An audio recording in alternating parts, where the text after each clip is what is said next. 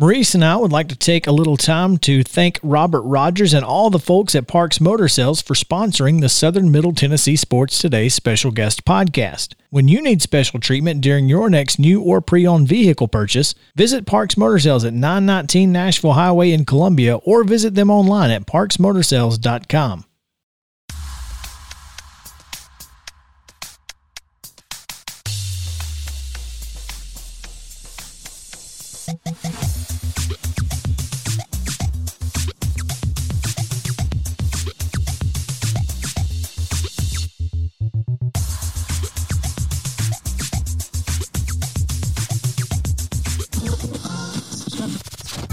Covering the teams you care about, it's Southern Middle Tennessee Sports Today. Once again, with Mo, here's Chris. We got to get a new recording of JP on that intro because here's Mo and not Chris. I'm Maurice Patton. Thanks for staying with us here on Southern Middle Tennessee Sports Today. Presented by Mid-Tennessee Bone and Joint. Starting to sound like me. Yeah. And that's not a good thing. That's not good. Coach Mike over here on the controls. We're joined in studio by guest co-host Joe Fisher. It's been a great morning. Been great to be here, man. Yeah. Enjoyed it. I appreciate the invitation. Yeah. And now on the Parks Motor Sales hotline, it is Hawkinsfield Press Box Reunion portion of the show. There you go. As we are joined by Chris Lee of VandySports.com. Chris, good morning. Hey, good morning to you. And I got to give a shout out to your co-host. You know, I have gone back and watched and listened to so many calls of the 2019 season, which remains the best sports season of any team I've ever covered. And Joe really became a fabric of that program, and just going back and watching some of the things I saw with his voice attached to it. Joe, you were so good at your job. Sometimes you get chills listening to certain people, whether that's Vin Scully or whoever. And I would put you in that category for the job you did with college baseball. Wow. And I know I speak for a very large portion of folks who watch Vanderbilt, who would probably say the same thing. Well, Chris, I can't tell you how much I appreciate that. That was a very special run. You were there for it.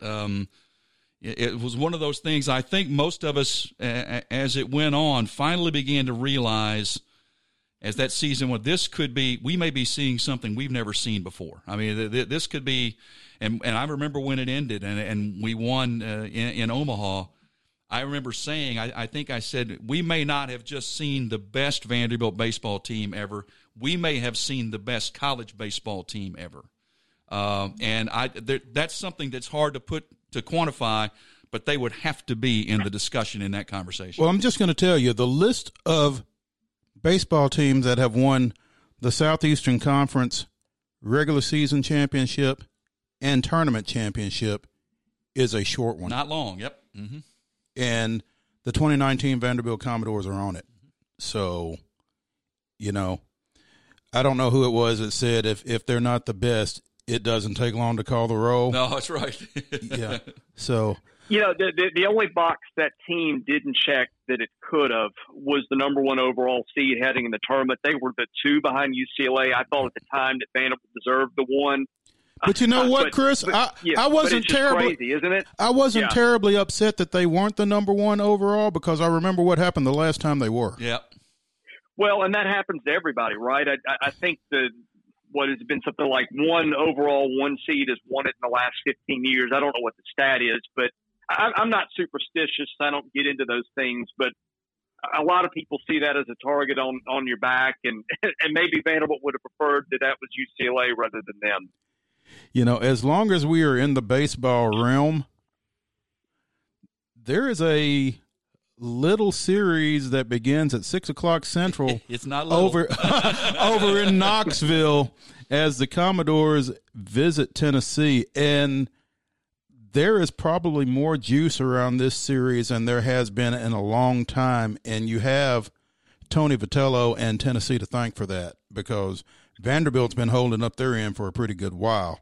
But I think Baseball America has Vanderbilt ranked 6th this week and has Tennessee 5th, which I'm sure Tim Corbin is thanking them for that.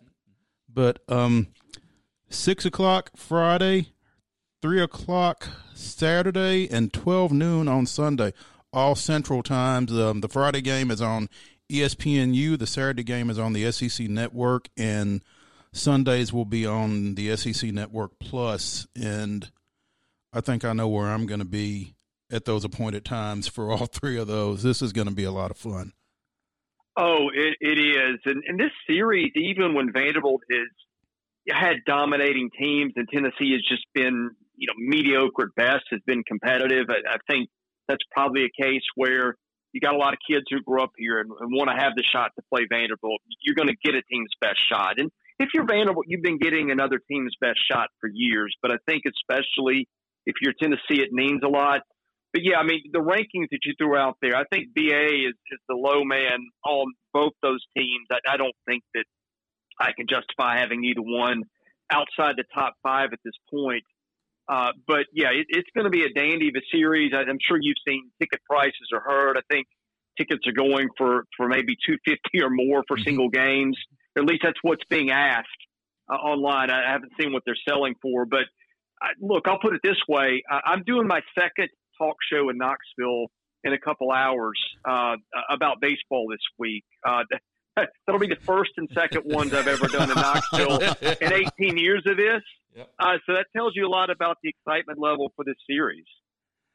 Speaking on the Parks Motor Sales Hotline with Chris Lee of VandySports.com, I'm thinking, Chris, that there may be nobody more ready to get back on the field than Kumar Rocker this weekend. Oh, yeah. I mean, that kid's a competitor. Look, Georgia, shout out to those guys because they hit him, and they hit 3 bombs off him.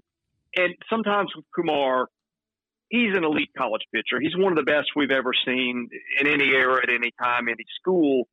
But the knock on him sometimes is, and this is the case with Leiter to some degree too, they're not always their A stuff coming out of the gate. And with those guys, sometimes they struggle to command pitches a little bit. You'll see a hit batter or an occasional 4-pitch walk where it's just not there yet. And sometimes that happens when you take the hill, just the first inning, the stuff's not working, you're not comfortable.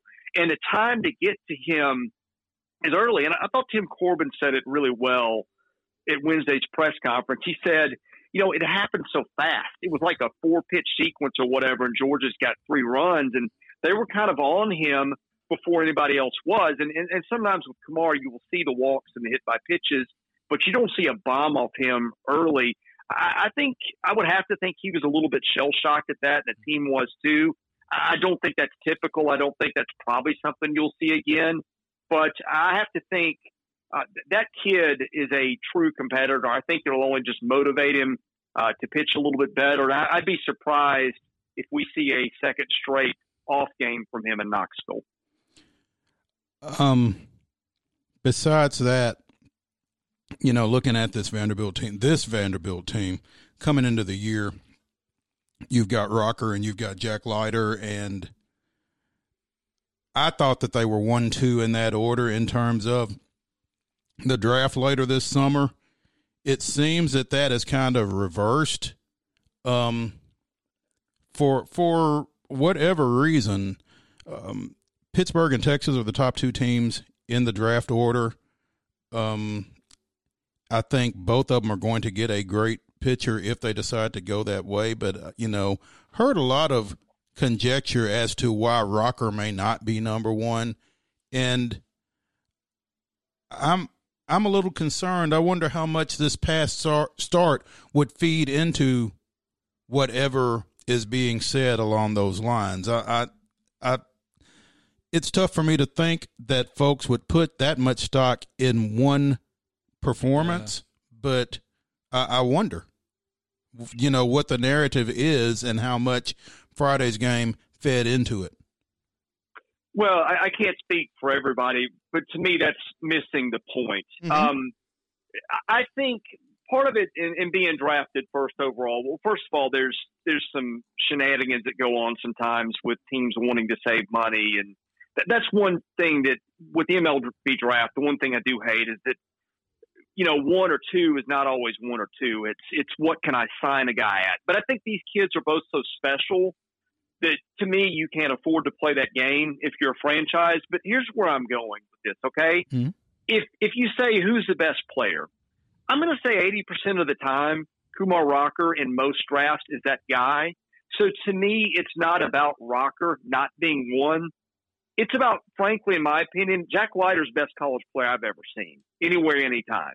And that goes back to 2004. Now, granted, it is a short sample size, right? He's only thrown not even one full season with everything put together. But I've never seen a kid, with the exception probably of David Price, who when David was on, there was just nothing you could do about it. But I think the thing to me was sitting behind home plate and watching that South Carolina start and every pitch of it and seeing a kid who's got 4 other pretty decent pitches who just for whatever reason that day those weren't working for him. So he just says, okay, fine. I'm going to throw mostly my fastball, and I know you're a fastball hitting team, but I'm going to make you beat me. And he did. I mean, he struck out. I know the last 16 of his 17 strikeouts were on the fastball. I think the first one was too, and I just didn't happen to record it. When you're throwing 97 on pitch 124, and that's the stadium gun, but even if it's off 3 miles an hour, that's 94 with pitch 124, right?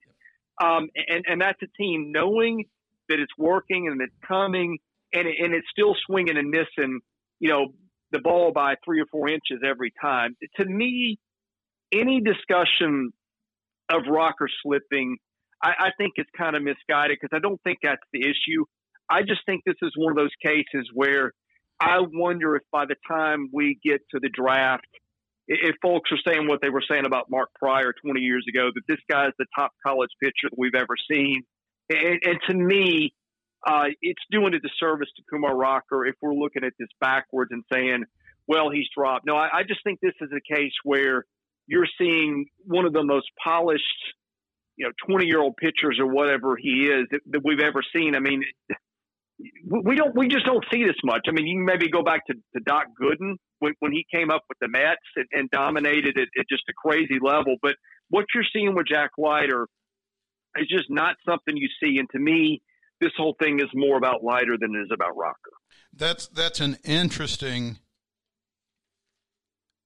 thought process there, Chris, and I can't disagree with it. It's not so much about Rocker slipping as it is about Leiter developing and exploding, I guess, even to some degree. Saw a graphic during one of the Vandy games, maybe it was that South Carolina series. There have been 3 other college teams that have had 2 of the top 5 picks, I think, in an MLB draft. The 78 Arizona State team had Bob Horner go 1 and Hubie Brooks go 3. Clemson 96 had Chris Benson go 1 and Billy Koch at number 4. Rice in 04 had Philip Humber at 3 and Jeff Neiman at 4. And in 2011, UCLA had Garrett Cole 1 and Trevor Bauer at 3. Nobody's ever had 1-2.